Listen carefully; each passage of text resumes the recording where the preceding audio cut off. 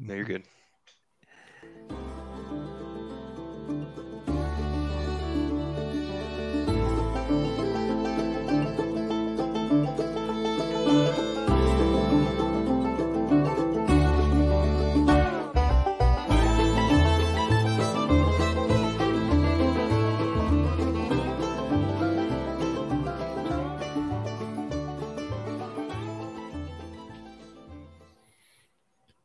Welcome to the Wilderness Outreach Mancast. My name is Pete, along with my brothers John and Bob. The Mancast is your weekly adventure into the wilds of masculine spirituality, where we will be hunting the meaning of manhood, tracking down the intersection of faith and science, uncovering true leadership, and searching for deep meaning in the history of God's created universe. So strap on your hiking boots and backpack, grab your compass and map, and let's get rolling. All right. Good evening. Good evening. Let's jump into evening prayer. Let's do it. God, come to my assistance. Lord, make haste to help me. Glory to the Father, and to the Son, and to the Holy Spirit. As it was in the beginning, is now, and will be forever. Amen.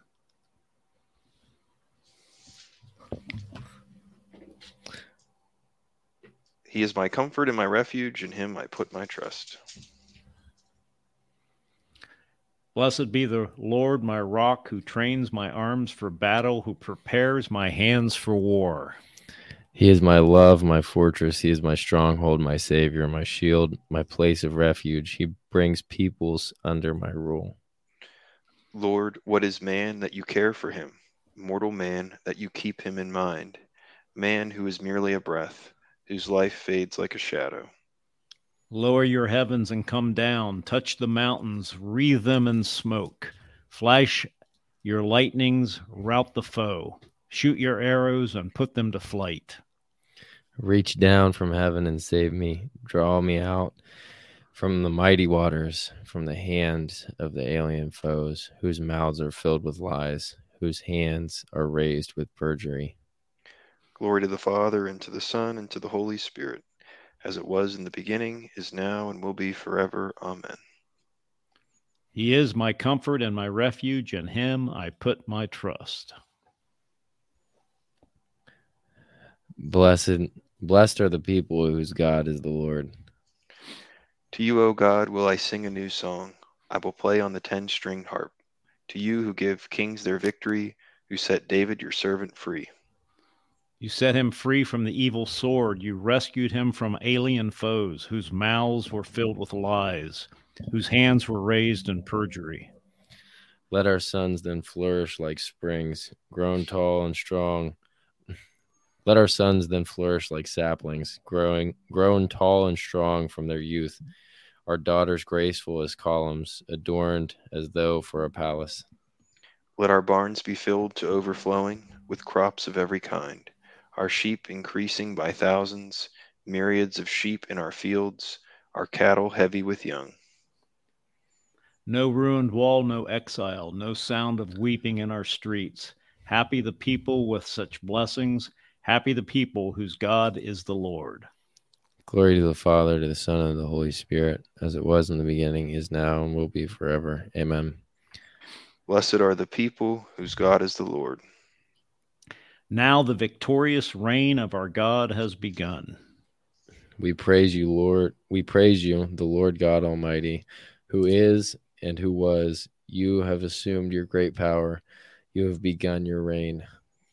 The nations have raged in anger, but then came your day of wrath, and the moment to judge the dead, the time to reward your servants, the prophets, and the holy ones who revere you, the great and the small alike. Now have salvation and power come, the reign of our God and the authority of his anointed one. For the accuser of our brothers is cast out, who night and day accuse them before God. They defeated him by the blood of the Lamb and by the word of their testimony. Love for life did not deter them from death. So rejoice, you heavens, and you that dwell therein. Glory to the Father, and to the Son, and to the Holy Spirit, as it was in the beginning, is now, and will be forever. Amen. Now the victorious reign of our God has begun.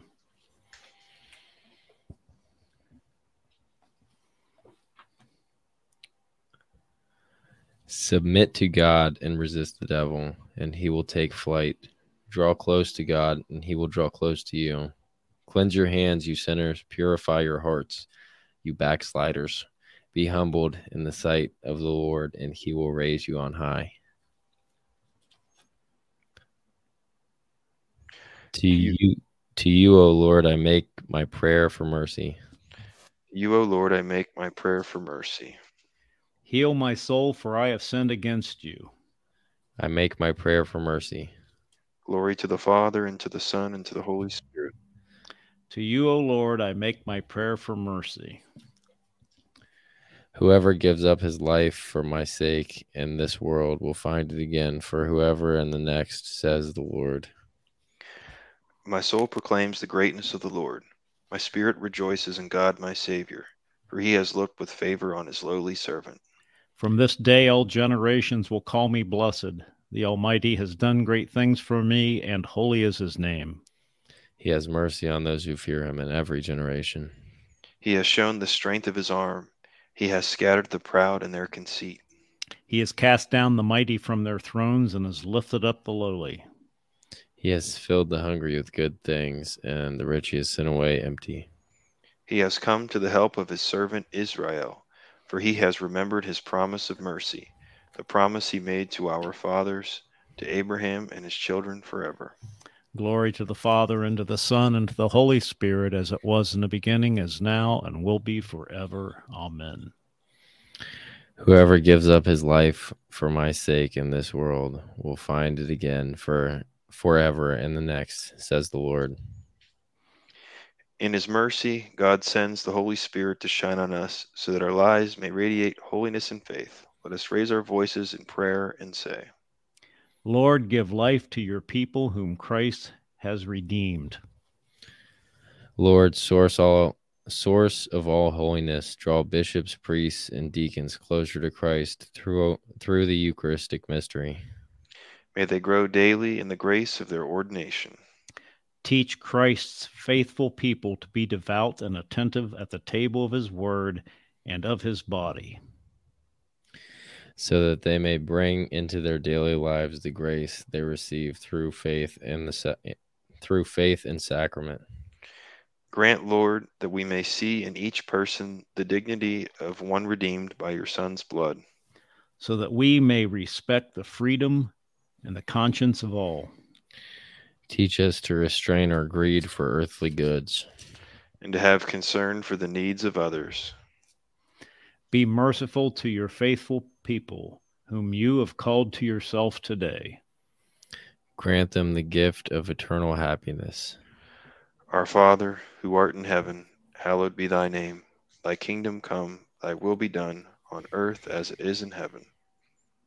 Give us this day our daily bread, and forgive us our trespasses, as we forgive those who trespass against us. And lead us not into temptation, but deliver us from evil. Amen. Lord, may everything we do begin with your inspiration, continue with your help, and reach perfection under your guidance. We ask this through our Lord Jesus Christ, your Son, who lives and reigns with you and the Holy Spirit, one God, forever and ever. May the Lord bless us, protect us from all evil, and bring us to everlasting life. Amen. Amen. Amen. Thank you, brothers. Good to see you again. It's been so we're into Lent. Here we are a year later, right? We're back into the time to enter the desert and deny ourselves, and hopefully do that well. So it's yeah. So it's tonight we're going to talk about a writer that I find to be very instructive. It's Dr. Leonard Sachs.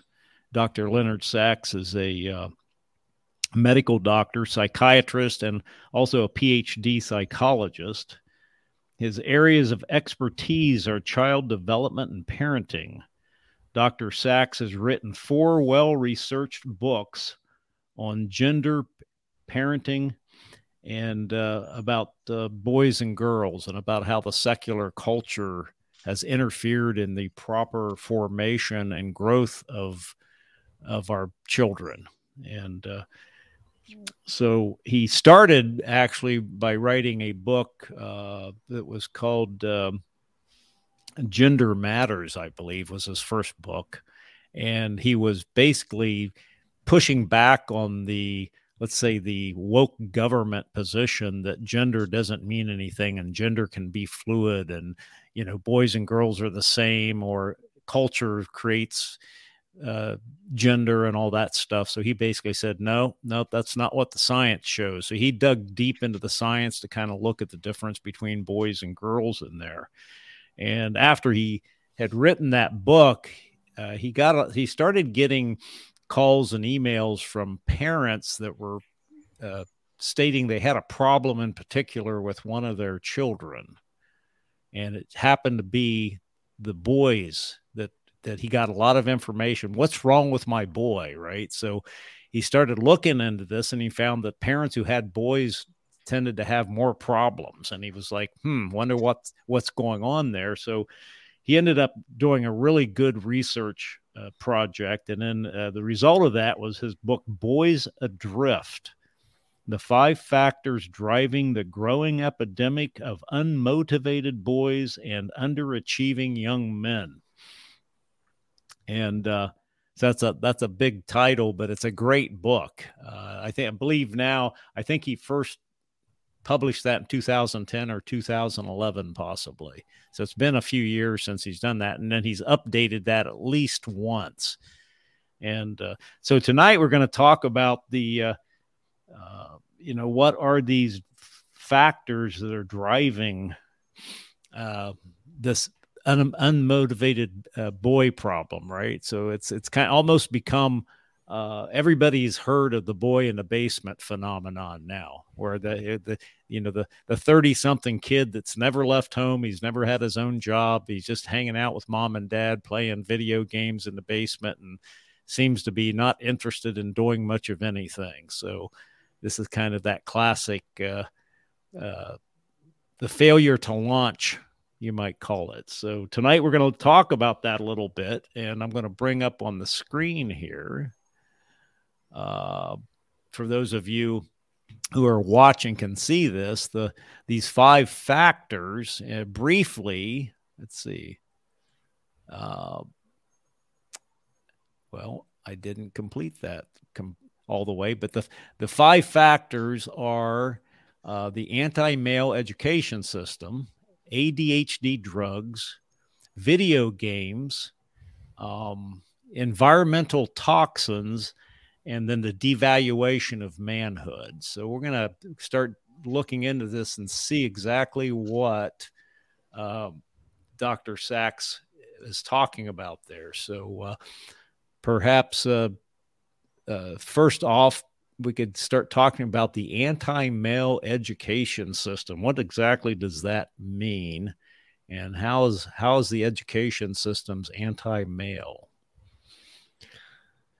Well, I think I was homeschooled through 8th grade, but I have 2 kids now. Interestingly, I have a boy and a girl, and the girl's older, and so it's kind of funny how I've observed this as a child. For me, I might have been special, but there was nothing they could have done to keep me entertained unless it was outside doing dangerous stuff that was fun, and like reading, writing, all that stuff got boring. Like I was good at it to a certain point. Like my mom did a really good job of making it a not anti-male, but there was a point where it was like, okay, you need to sit down and work, and that was really hard for me. I have a GED. I ended up going to a boys' ranch, actually, where they also make you sit down and learn some stuff, but you go outside a good bit there. So it's a little bit better. But I think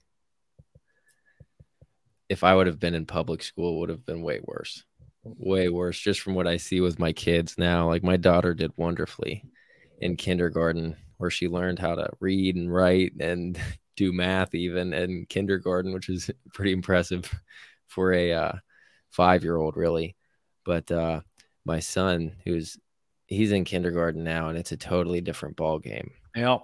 I got called from the school 2 times today. You know what I mean? Like, because he just Like I've talked to his teacher a few times, and he just really struggles with being still and following directions in that environment that is created for people that are good at sitting still and just following directions. You know, it's very, I don't know, John, you can definitely articulate what I'm trying to say a lot better. Yeah, I But, mean, you're describing the perfect problem right now yeah. with the education system and young boys. Bob, anything you want to add to that? Well, yeah, actually, just so my oldest daughter, she's in third grade. She does like a homeschool hybrid. So 2 days they do the curriculum at an old Catholic school that's been repurposed for this, and 3 days it's homeschool. And so the balance last year was more about half and half boys and girls, but some of the girls moved away. So now there's like 12 boys and like 4 or 5 girls. And it's just a completely different experience for her because like there's just all of that energy there, and it's just harder for the teacher to kind of corral that. And when we think about coeducation, that's really only thought of really in the high school level, at least in kind of the Catholic school system. Like there isn't, at least in our area, like you could go to all boys Catholic, there's Central Catholic, which is similar to a St. Charles and Columbus for 9th through 12th. And I think there's a girls Oakland Catholic, but you don't really have that option at the younger grades. It's just sort of like, yeah, we're all together, and it's fine. Instead of saying like, well, wait a minute, girls at 5 can do this, but really, I think that's part E, which is jumping ahead. That girls, that what they can do at 5, it's really like maybe boys at 6 or 6.5. Like they're not ready at the same time to do it, but we want this homogenized. Like everybody at 5 should go to kindergarten. Like that's just what you do. Everybody should just fit into this mold, instead of saying, well, wait a minute, should when's the right time to get into kindergarten, and what kind of kindergarten, what is, are they offering a more play based environment, or is it like Sack says, like kindergarten now is what first grade was 30 years ago? And so Yeah, and the word kindergarten was really foreign to me when I was going into the first grade. I heard about that. It's like there were some kids that went to kindergarten, but it's like, I was like 6 years old when I entered into first grade. So that's when I first got into that education system. But yeah, so one of so it's kind of interesting as I'm listening to you guys talk, because Pete, you came from a homeschool environment, which made it different for some reason. And then Bob, were you in so you're homeschooling your kids to an extent as well, right? Yeah, and yeah, so I was actually homeschooled 3rd through 8th grade, and then I went to Catholic. So I went to Catholic grade school, then I was pulled out for homeschooling, then I went to Catholic high school. So it's kind of like half and half.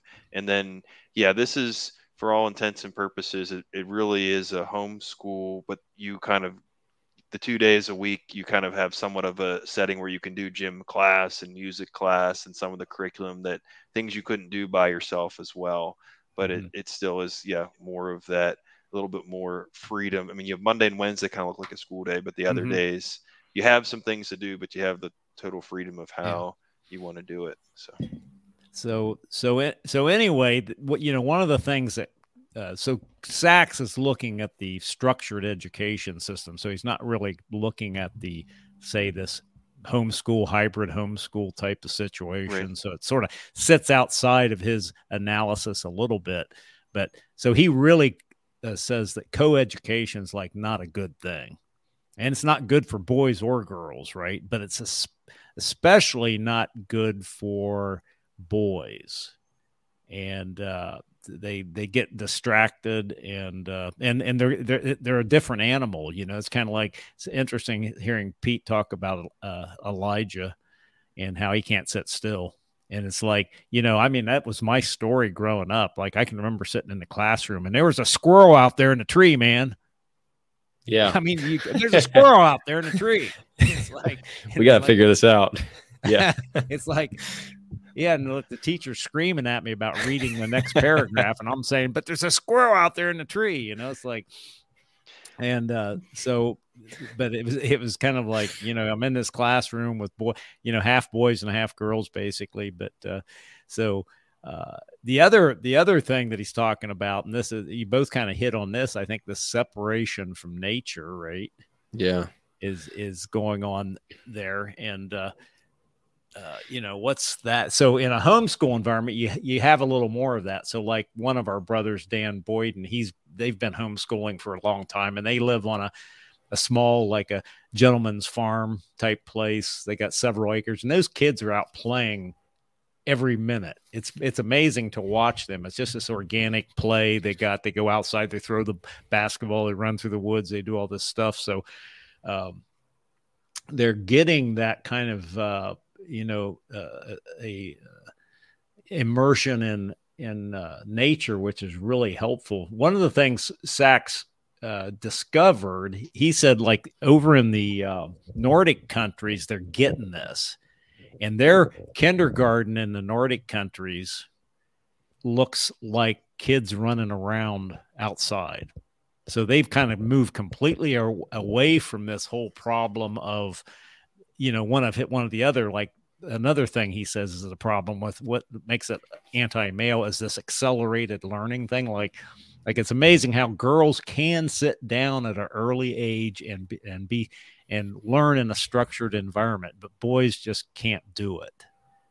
Right. And Right, and he talks about then how that sort of just then boys think I'm dumb, school's dumb, I'm not going to do this, and they're already checking out. And then yeah, when you're trying to lay that foundation early on, and they're already like, nope, I'm not doing this. This yeah, doesn't fit with me. I'm going to have to find my success somewhere else. And so yeah. we're setting them up for failure right at the start. Yeah, and so it's like, so then the removal of competition, right? Is that, I assume that's what are you seeing in the public schools there, Pete? Are you seeing much competition where your kids are going? Are they? I think that they structure things to be inclusive rewarding systems. So it's like you meet these very low standards and everybody gets a trophy. There's nothing that's super highly competitive, but they do have some good stuff. But I think that, like Bob was saying, and like Dr. Sachs talks about, it's like they have this cookie cutter mold, and like for some reason society, like the secular world, preaches go do what you want to do and be who you want to be, chop your stuff off and change into a woman if you feel like it, but you have to do this, you have to be this way from this age, you know what I mean? You have to fit into this mold, and here's a prize for sitting down and closing your mouth and doing what you're supposed to. And it's like that's what they want to reward instead of having that competition. Yeah, and another thing that it also does, even just the education system in general, is, and I kind of felt this after I graduated college, is like you're around people just your own age for your like first 20 years of life.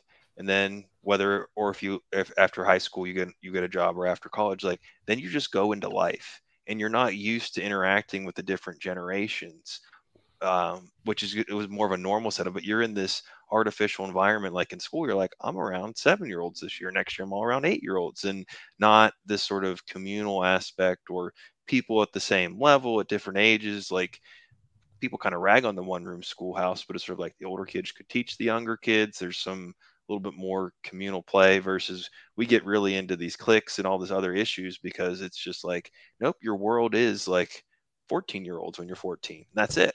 Like that's not a great environment to always have. Yeah, yeah. So it's yeah. So the competition was still alive and well when I was going through school. So I can remember, like in grade school, it seems like when I was in the third grade, fourth grade, fifth grade, somewhere in there, all the boys started. It seemed like every boy in that grade school we were doing this the Civil War reenactment, right? It was the Yankees against the Rebels, but it was physical, right? I mean, you get knocked down, thrown down. It was like wrestling, fighting, and the spontaneous teams of lots of competition going on, right? It was like a boys' playground, snowball fights. there was all this stuff. There was a competition to see, like, we had these swings, right? And the idea with the swings is you could who could dive, who could jump the farthest out of the swing. So you get as far as you could get, and then at the apex of the moving forward, you dive out of the swing. You know, and one kid, he ended up getting 2 broken arms. He hit and broke both of his arms. That's rough. I think he broke the record, but he also broke both of his arms. But there was lots of, there's lots of crazy competition that was going on that I'm sure doesn't exist now. Like dodgeball was always one of my favorites too. And I heard now they call it honor ball or something, right? And it didn't even hurt when you get hit or whatever. Yeah, I don't even know if they play dodgeball anymore. Yeah, I think that's one that's kind of was still around even when we were kids, but I think has moved out of the system because it's not it's too direct into competition and Yeah. So before we move out of the all male, the anti-male education system, Sachs talks a little bit about this whole idea of the structure of the classroom. And he makes some interesting comments in there about, like, a boys' classroom should be almost like chaotic. So a girls' classroom, you can imagine, okay, all the desks are going to be nice in nice rows, the way a typical classroom is. Okay, there's all these rows, and there's like 12 chairs in a row, and there's 6 rows, and there's acoustical ceiling grids. Everything's pointing in the same direction. Everything is neat and ordered. And whereas a boys' classroom, he says, get rid of the desk, man.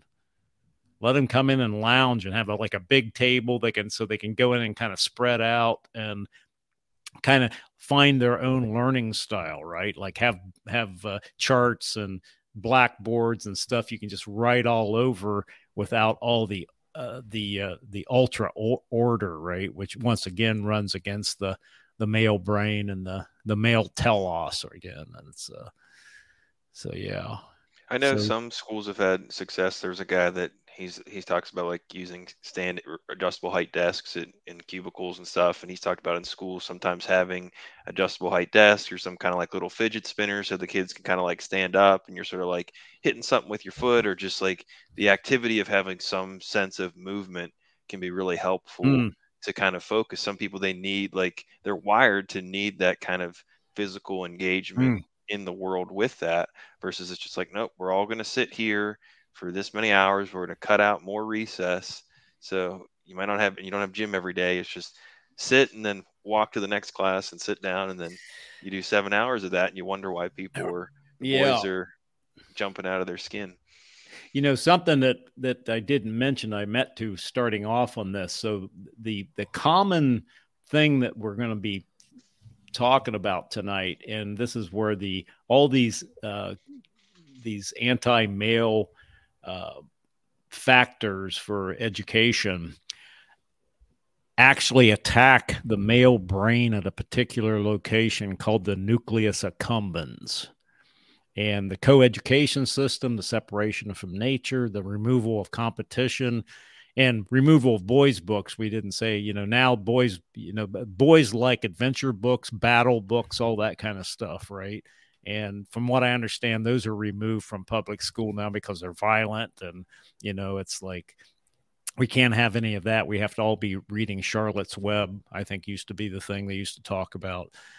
The whole accelerated learning thing, boys need to be like naturally out of the gate about 2 years behind girls probably in terms of structured learning and in the classroom environment. So, but these all are attacking, in a sense, a place called the nucleus accumbens again, which the nucleus accumbens is the center of motivation in our brains.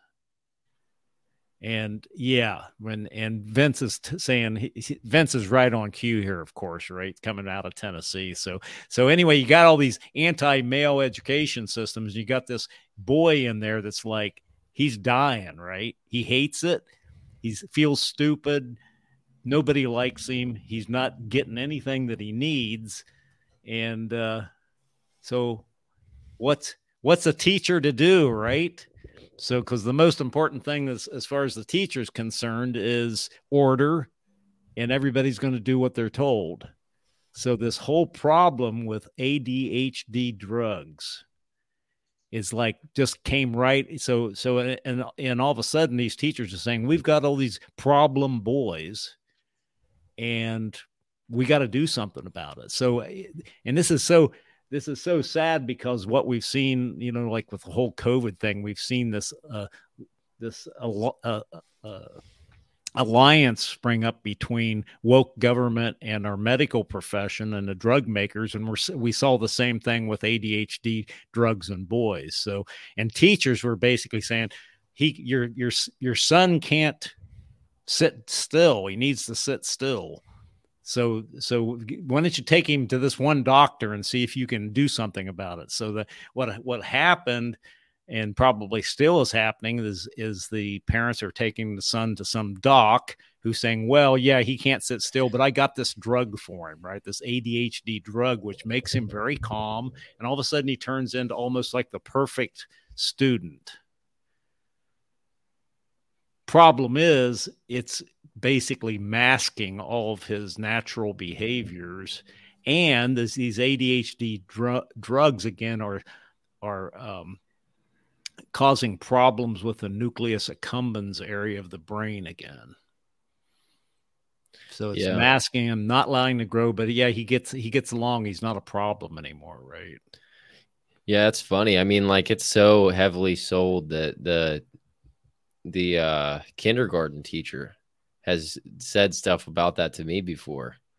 And I was like, I'm not putting my kids on drugs. And thankfully my kid's mom, I mean, like, from the power of God, is on the same page with that. And so, but I mean, like, even in kindergarten, like, that's absurd. Like, he's 5 years old and we're going to put him on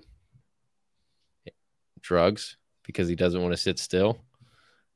Like, it blows my mind. It's funny. Right. It's all compliance is the number one. Compliance, safety, that's our top goal. So we don't care how we get there. We don't care what the long term effects of it. It's like we need you to sit still and be orderly instead of saying, wait a minute, can we find something?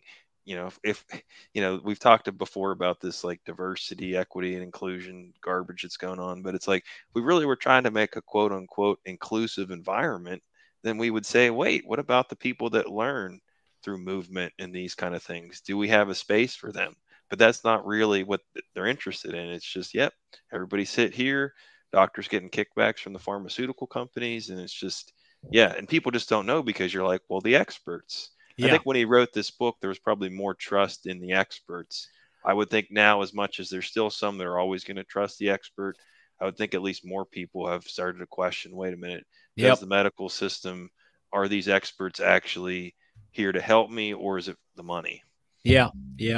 And a lot of them, I just think they're deluded in their own thinking.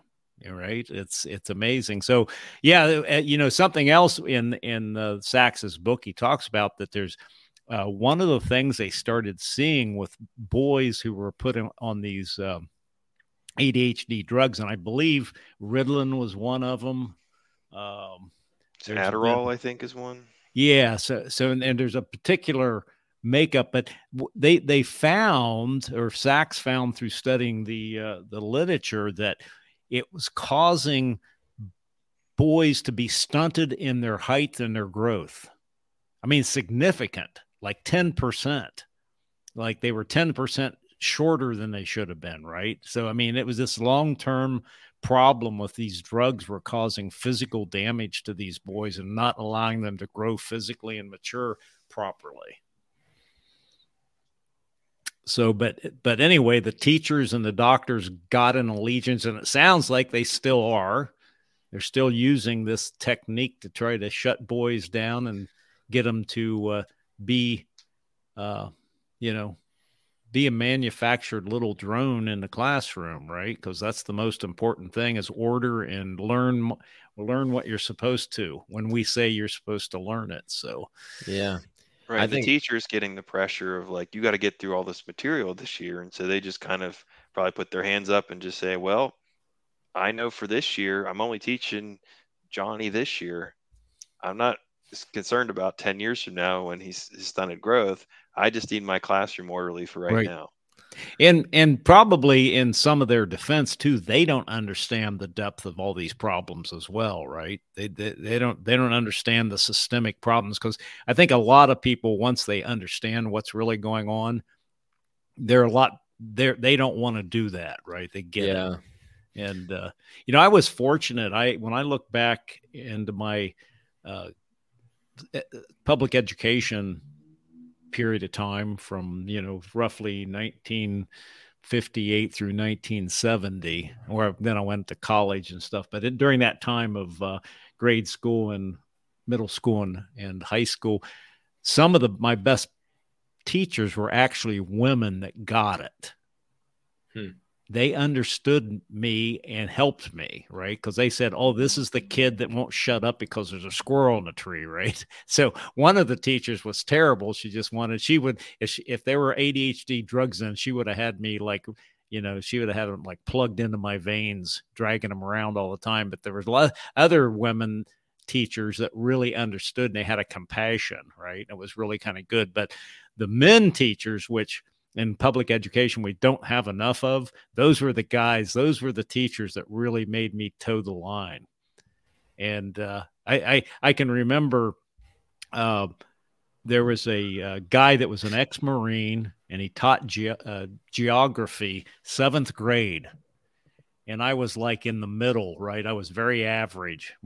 They had all these number systems, right? 7-1, you're as dumb as a rock. 7-10, you're the most brilliant person, and 7-4 was my level. I was just a little below average taking this class, and I can remember this first day of class, 7th grade.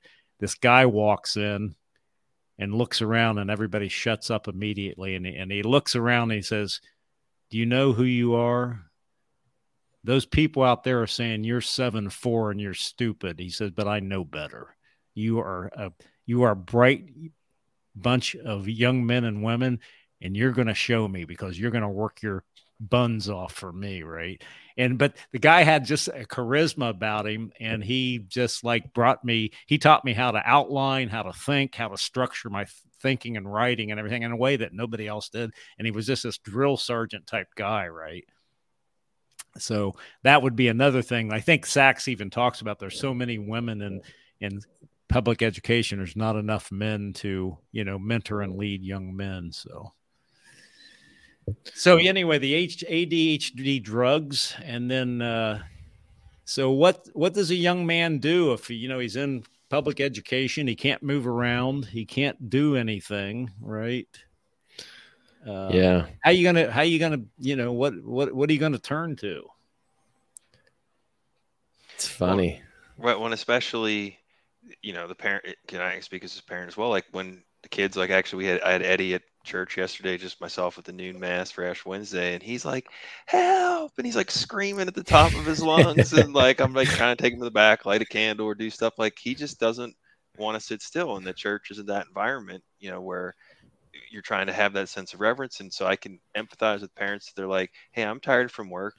I'm just going to let my son play Xbox. I'm just going to give him my phone." It's not the right thing to do, but similar to just saying, all right, in school, we need to calm him down, just give him some drugs. At home, it's like, well, I'm just tired. I don't want him destroying anything else. Go ahead and play the video games. And we just we pawn off. We do what's convenient instead of what's actually best. Yeah. And I think, when I read this particular chapter or chapters that he devotes to video games, I think there's a bigger, broader area that he's really talking about, and I would like to call it virtual reality. Yeah, I know you were touching on that a few weeks ago. I think when we were talking about the 5 pillars, like virtual reality, like starting with movies and yes. Yeah, so I think it kind of started with the virtual reality thing, where we become just kind of sit back and allow entertainment to be delivered to us instead of actively involved in it. Now, I understand that some of the video games today, right, they are actually sort of action oriented, because you're interacting with the game. Is that correct?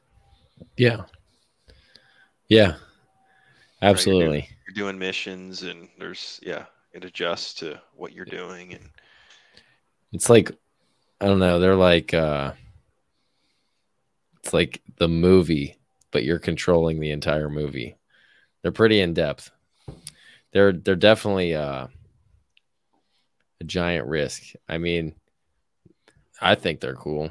I don't think that they're good, but I mean, like I grew up and I played video games. You know what I mean? And I don't I don't think that they're 100% evil, but I see the potential. Like, I have a brother that has over, you know what I mean? He was that failure to launch for a while, man. He's got like days logged on video games. Like, it collects your time. It tells you how much time you've spent playing, and he has days of time that he's played video games. And it's crazy, but it's just something we got to be aware of. But like Bob was saying, it's like, what's really worse, like feeding them drugs to chill them out or give them video games?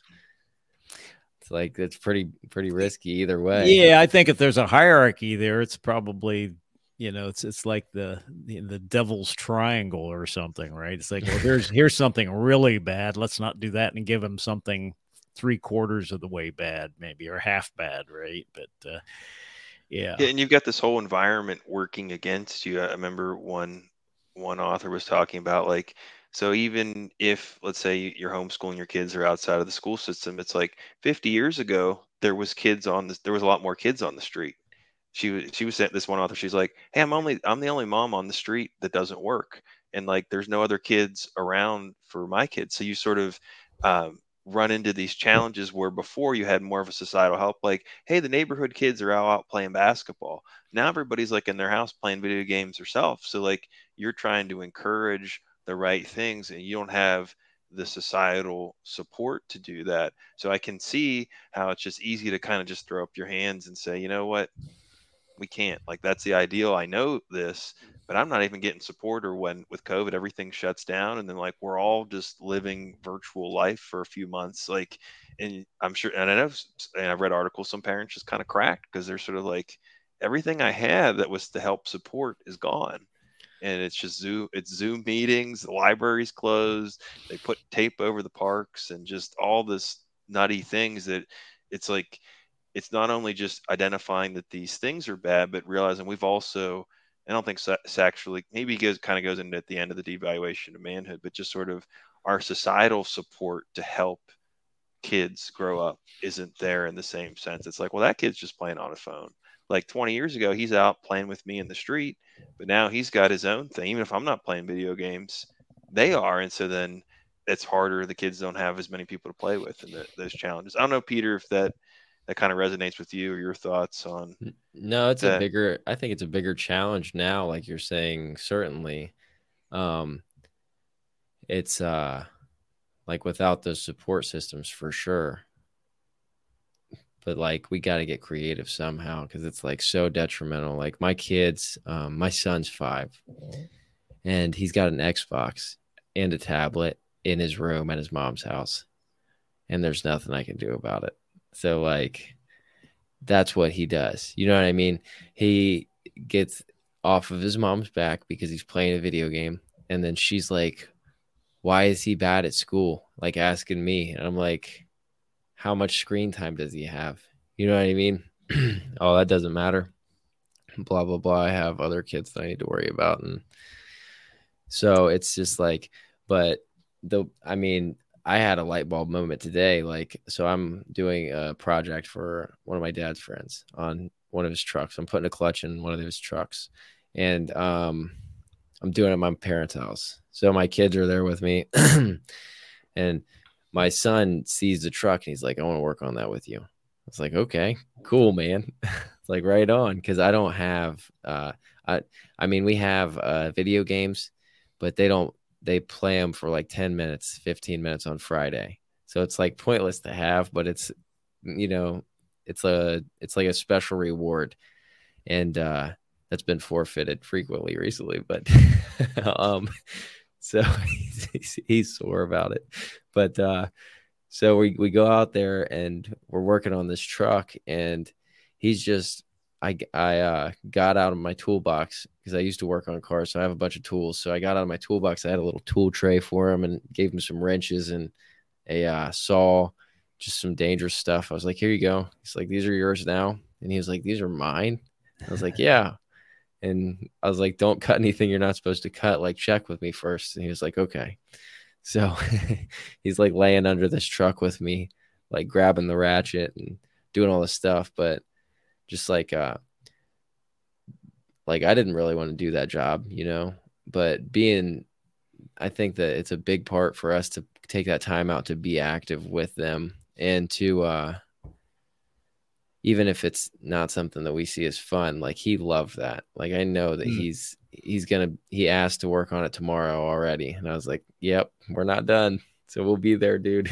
But that's really uplifting to think about that, because yeah, that's basically, there's analog stuff going on and he's finding that really interesting, right? And yeah, way that's better what we would than want. whatever else. Yeah. There's another brother that in our prayer group, and his son, he was telling me some story about his son got a video game, and his son's like 15, and he's doing some good work with him too. But the son said, "Hey, Dad, I want to show you this new video game, the way it works." And he said, "Okay." So he goes and he says, like, so the young man kind of explains it to him, and then after a while, the father says, "Hey, son, let's go out and take a walk." And he says, "Oh, okay." So they ended up a walk that the father and son took together ended up being 2 hours of doing all kind of stuff together that had nothing to do with video games, right? Right. So, he's got that kind of a similar situation. He's not necessarily completely denying his children the use of some of those, but he's then trying to offer a really good alternative where they can do things together, right? So it seems Yeah. to be working a bit. Sachs kind of talks about uh, doing different, like for instance, I guess there's, like, let's say there's a video game that's like dirt bike. Let's get on dirt bikes and ride over the countryside, right? Or whatever that dirt bike game would look like. And he said, as a father, kind of think about, well, how do I want to move it towards actually getting on a real dirt bike, right? So let's go do the dirt bike thing instead of pretending we're on a dirt bike in a video game. Let's go play it on a dirt bike, right, or something like that. So he talks about how trying to move it towards that direction of the analog, right, to try to get away from the video game and actually do the real thing. Yeah, right. Saying like, hey, this video game shows that you have an interest in this subject. Like, what's even more interesting is actually doing that. I don't remember the exact quote, but I know like, Tom Brady just retired again, and I think he stayed playing for so long because he was saying like, there's something about being in the game, like not just being the one that's the spectator, the one competing. And I think that probably drove him into his 40s to continue to play football because he had that real experience, and he didn't just he knew that whether it's coaching or being in the TV talking about the game, that might be fulfilling in some level, but it's not to the same level of physically being in there and competing. And so yeah, just finding these ways of saying, oh yeah, you like this, like let's go do that. Here's a wrench, here's a hike, here's the tree, yeah, here's a bike. Maybe we can't go dirt biking, let's make a ramp for the regular bike on the street, or let's find a place that does this. Yeah, and just being willing to put more time in up front and seeing that that's going to help later on, because yeah, it's just so easy to go to the default mode of, oh, I'm tired, let's just watch something, versus saying no, let's actually be intentional, and then we'll reap rewards from this later on. But it's in that moment, and I think that's kind of like part of, we're doing this during Lent. It's like, it's not just abstaining or fasting from the bad, it's then replacing it with something good. Right. Yeah. So it's like, get rid of the video game and go do something. Don't just stare at Mhm. the wall or just watch TV instead. It's like, get out and do the analog. Mhm. Yeah. Or play a game of checkers on a Yeah. board, right? Do a real board game. Uh, and yeah, teach your kids how to play chess or checkers and kind Or of get away cook, from that. whatever. Anything. Yeah. So again, the video games and kind of wrapping that concept up. What's going on in a video game is there's that do loop in there in the brain. For instance, a few weeks ago, we talked about Simon Sinek and the Neolithic man, and these natural hormones like cortisol, endorphin, dopamine, oxytocin, serotonin. That in the natural Neolithic human being struggling to survive in nature, all these hormones are sort of virtuously working, right? So they're helping to wire our nervous system, our muscle system, and everything in a virtuous way, so that we're really built for optimum engagement with the environment to survive, you might say, right? And that the video game, what's interesting about that is it tweaks all those different hormones without the body actually being engaged. And again, the result of that is it's sort of attacking or flatlining the nucleus accumbens. So you're getting this pouring, let's say, like dopamine, right? That's the attaboy. So like when you're doing this video game and all of a sudden you made a particular level and there's a little attaboy, a shot of dopamine comes into the brain, but all you really did something on a screen with your thumbs or whatever that looks like, right? So there wasn't actually any physical involvement in that, not the way there should have been for that dose of dopamine to come into your body. Sachs talks about how there were some, whether this game's even around anymore, but Madden NFL was some kind of video game that was around for a while. And he said these young men would be playing the Madden NFL game, and they really were good at this game, right? And if they would go outside and try to catch a football, they actually thought their bodies could move to do the things that the characters in the video game could do. And so they would try to like dive way up in the air, and they just fall on their face, right? And they were humiliated because their body actually couldn't do it. And they were like really bummed out about it. Huh. So it's like, but they didn't get that connection. No, I can't actually do that. I'm only doing that in this virtual reality. I'm not doing it in real life, but their brain was fooling them, right? So it's so again, then the nucleus accumbens is sort of at the source of that. So these too many video games causes a lack of interest in doing a lot of other things because you're getting all those hormones shoved into your body like free of charge almost, right? Don't have to pay for it. You don't have to do the physical thing. It's almost like a drug again, and it's depleting the nucleus accumbens so that the area of motivation is just not growing in these young men. Yeah, now we have esports leagues and stuff where it's, there's colleges have not just football teams, but, video game teams. And it's just, it's crazy. So, but I know we want to jump on to our next one, environmental toxins.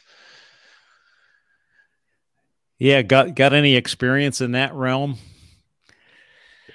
I know that my kids have, like, my one son has a gluten allergy, and we think also we're limited to dairy, like the rashes, and it's like, hey, we're just being raised in the 90s. It's like, hey, we had Huggies and all the processed food and food dyes, and now it's like, oh, we're seeing kids now with a lot more issues, and like tons of our friends, it's like, oh, this person's gluten free, they're dairy free, and so I think that what we have consumed as adults, and then what our kids are consuming, it's just shown that there's just you can see that there's a lot more dietary changes, and that's just one aspect of this, because I know he gets big into like bottled water, is it the issues with that and the chemicals from there, and kind of how that relates to this. But just starting with food, you've got that. Then I think he goes into all the pesticides and the chemicals, and I know my wife struggles with that because she grew up in Westerville, near,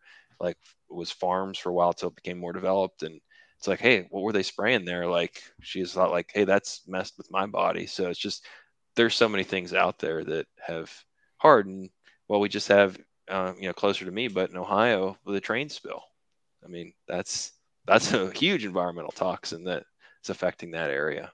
Right, right. I mean, all the fertilizers and the insecticides. Yeah, Say those are the two big ones being spread on farms everywhere, and then the rain comes and it's draining off into the Scioto River, which is feeding the city of Columbus, Westerville, and everything else. The Alum Creek Dam, that whole area is getting these toxins into the water system, and they're not all getting filtered out, right? right. And and what's interesting about those particular like insecticides and fertilizers, they mimic estrogens. They're like mimicking estrogen. So they have a different problem. They have a different result on boys and girls, men and women, right?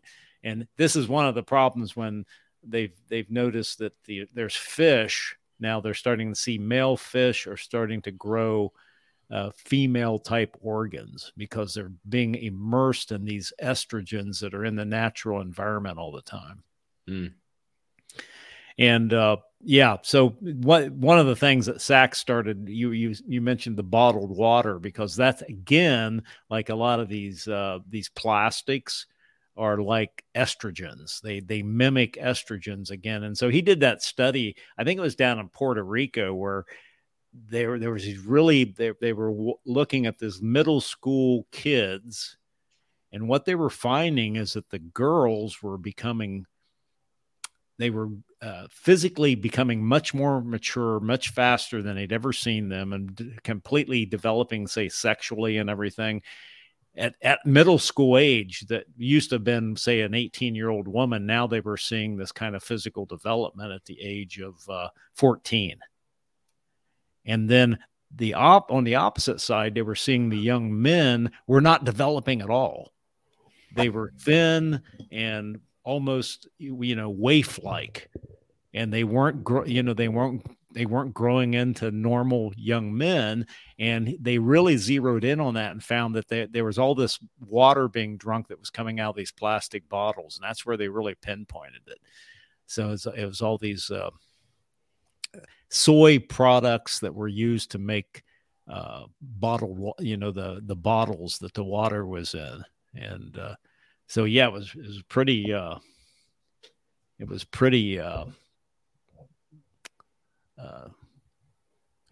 tough thing to see, right? And so we're seeing that as well with the all the stuff on the foods and everything. So if you look at what compared to boys 20 and 30 years ago, we're seeing a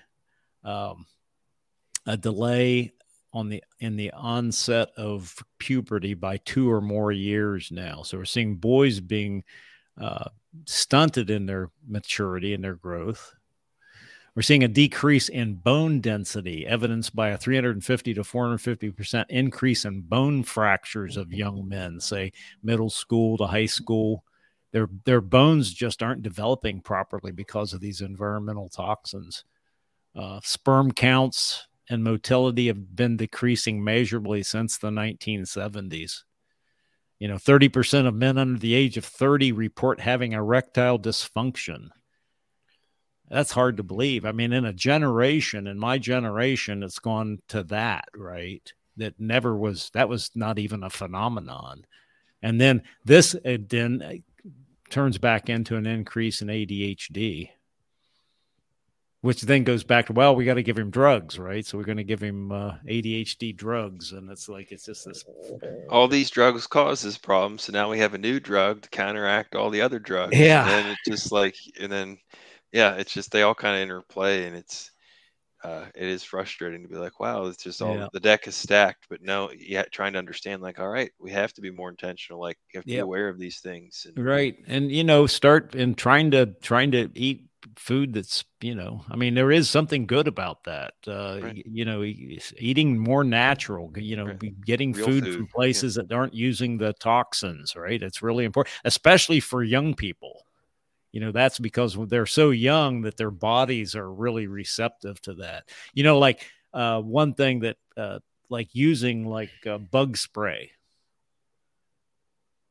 like any mosquito and tick repellent, don't do it, man. That's going right into a child's body and causing problems. So it's like anything like that, you can avoid that.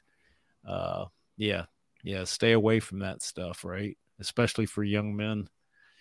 So so it gets us down to the last and final area that Sachs talks about, the devaluation of manhood.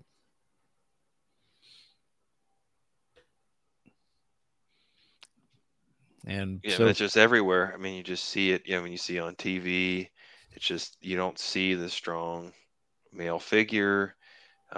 It's just, there's not, we don't really, we don't value that. It's just, and this, he wrote this before it even became a thing, but now devaluation of manhood's gone down to this, toxic masculinity and the patriarchy's bad. And it's just sort of like, this is all these ills are caused by men, and, they can't control themselves. And it's just terrible. We should have more women running things, and everything to blame in society is because of man. yeah, the patriarchy did it to us, right? Yeah. So it's actually the way, even though the chapter's called the devaluation of manhood, I think it's a little wider and broader than that title would indicate. Because I think in there he makes a quote, he says something that in history, we know that all the enduring cultures, the cultures that survive generation to generation to generation, say before the modern, postmodern times, were structured in such a way that men raised the boys and the women raised the girls. And basically the men taught the young boys how to be men, and the women taught the young girls how to be women.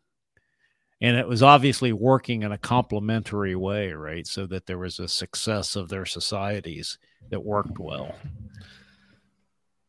Is it this book where he talks about how we don't have a no initiation practice into manhood? Does he talk about that in this? I think that's a big part of this. It could be, but that would be part of it, right? Yeah. So is there something in particular you were thinking about that? Not really. Just almost every other major culture in the world, except for America, has a initiation process to bring boys into manhood. Like, it's just not something we look at. Right. John Eldridge says that whole with the way of the wild at heart about those different stages, and people trying to sort of recreate that, or say like, hey, at a certain age, give this, or like, all right, the keys at 16, or like trying to put these in because the norm, it's just sort of, oh, this, okay, things just sort of happen, and you just sort of, and then there's all those questions of like, am I a man? What does it mean to be a man? I don't know. And like, okay, I'm that age, but we've got, we have some 22-year-olds that are in the military or just got married, and we got 33-year-olds living at home with mom and dad. So there's this whole like trying to figure out, and like you're saying, Peter, we don't have that something clear before, where I think you've seen like the Native Americans, and it's like, hey, the brave had to go out and like hunt and like come back with this and survive a certain amount of days. Then he comes back into the tribe, and it's like, you've done this hard thing, like you're no longer a boy, or like you are now with the men. And we don't, the bar mitzvah in the Jewish culture, it's like, that's why some people talk about, that's why Jesus was like lost in the temple, because like he's 12, and like, was he, Joseph probably thought, oh, is he still a boy, is he with Mary? And Mary thought, oh no, now is he with Joseph? Now he's at that cutoff age. So it's sort of like, how do we try to take the aspect of that and bring something of that back, knowing that we're not going to have a full societal support, but what can we do on that local level to kind of support that? Yeah, I think it's kind of like building it from the ground up again, right? That's just like these like what we're doing, our brotherhood.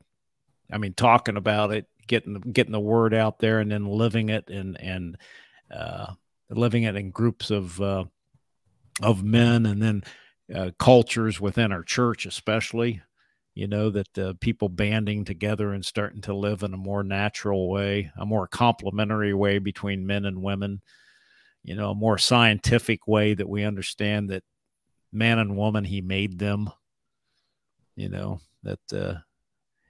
so yeah. I like Peter's moment of giving is, even if it wasn't necessarily intentional, but you're like, here's your tools. Like, you're at this age where like you can start to get some tools. Like Yeah. that is a small transition, but saying like, no, I trust you a bit. Like you're gonna get to start to use real tools. It's not Well, just a that's an plastic screwdriver. initiation right there, isn't it? Yeah. It's like here's some rope.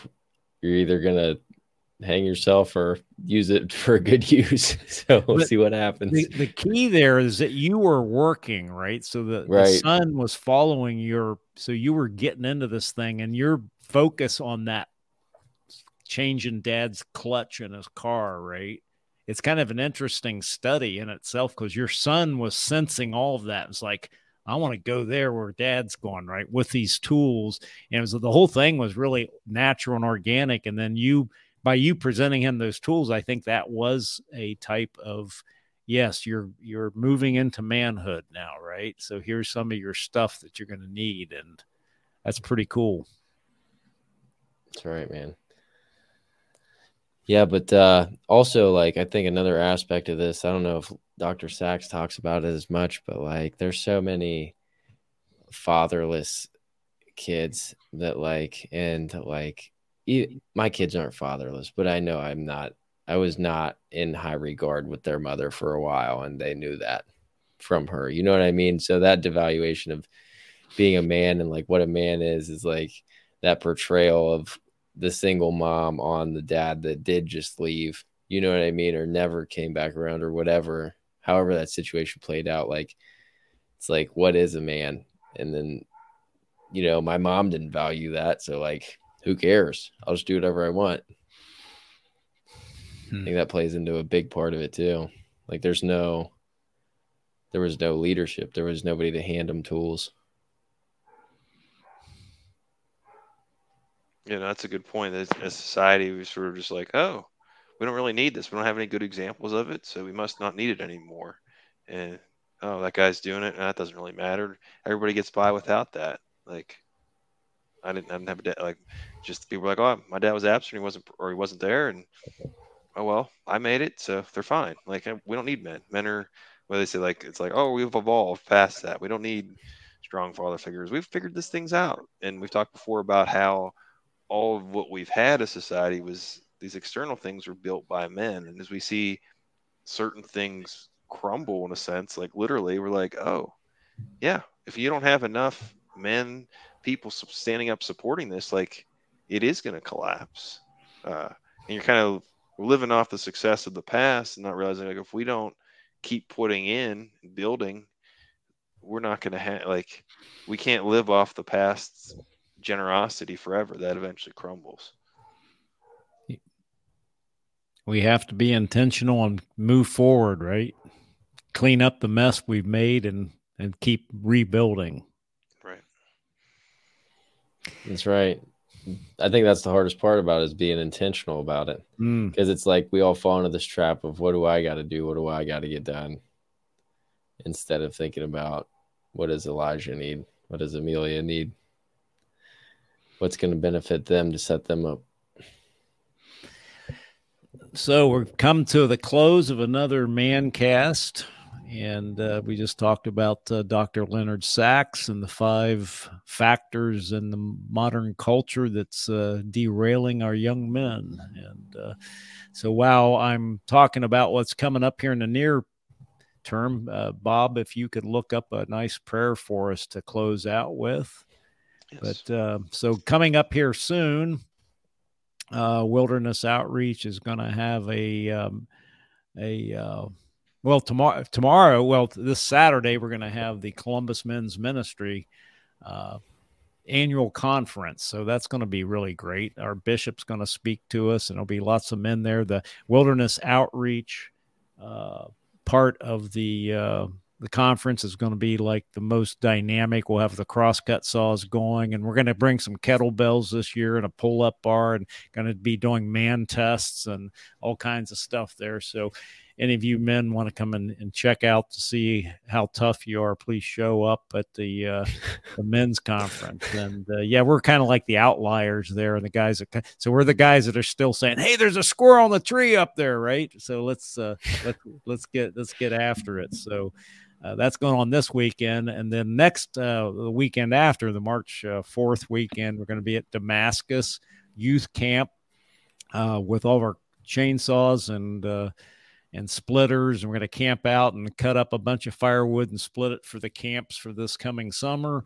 The weekend after that, which is March the 10th weekend, we're going to be down in Tar Hollow with our crosscut saws again, cleaning those trails up so we can do the Carry the Cross, which is right on the heels there on Saturday, April 8th. On Holy Saturday, we're going to do our 12-mile hike with the cross, and it'll probably be 100 guys there.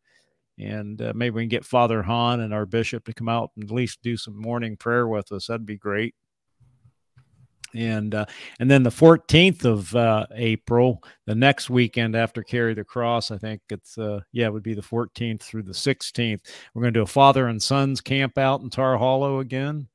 And then coming up in May, we're going to go out to the Rogue River, and we're going to raft down the Rogue River and work on the Rogue River trails. That's going to be a 10-day adventure into the Cascades on the Rogue River in Oregon, flying into Medford, Oregon. Any men out there that want to join us on that, just go to the website. You can see under the events, you can see what's coming up. And at the end of the summer, we're going to be doing a expedition into the Sierra Nevada, and that'll be a backpack end journey, which will be a good one up around Yosemite, up north in Northern California there. So thanks for tuning in, folks. And Bob, if you close us out with a prayer, that'd be great, brother. Yes, I will. This is a prayer to Saint Joseph, the model of all who labor. In the name of the Father, and the Son, and the Holy Spirit. Amen.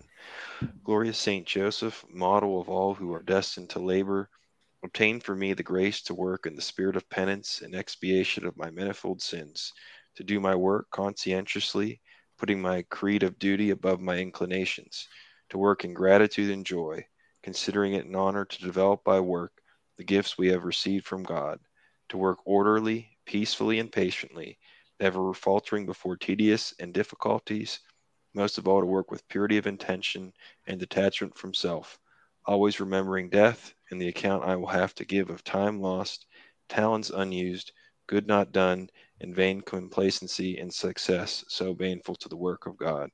All for Jesus, all for Mary, all in imitation of you, O good Saint Joseph. Such will be my motto in life and in death. Amen. Amen. Father, and the Son, and the Holy Spirit. Amen.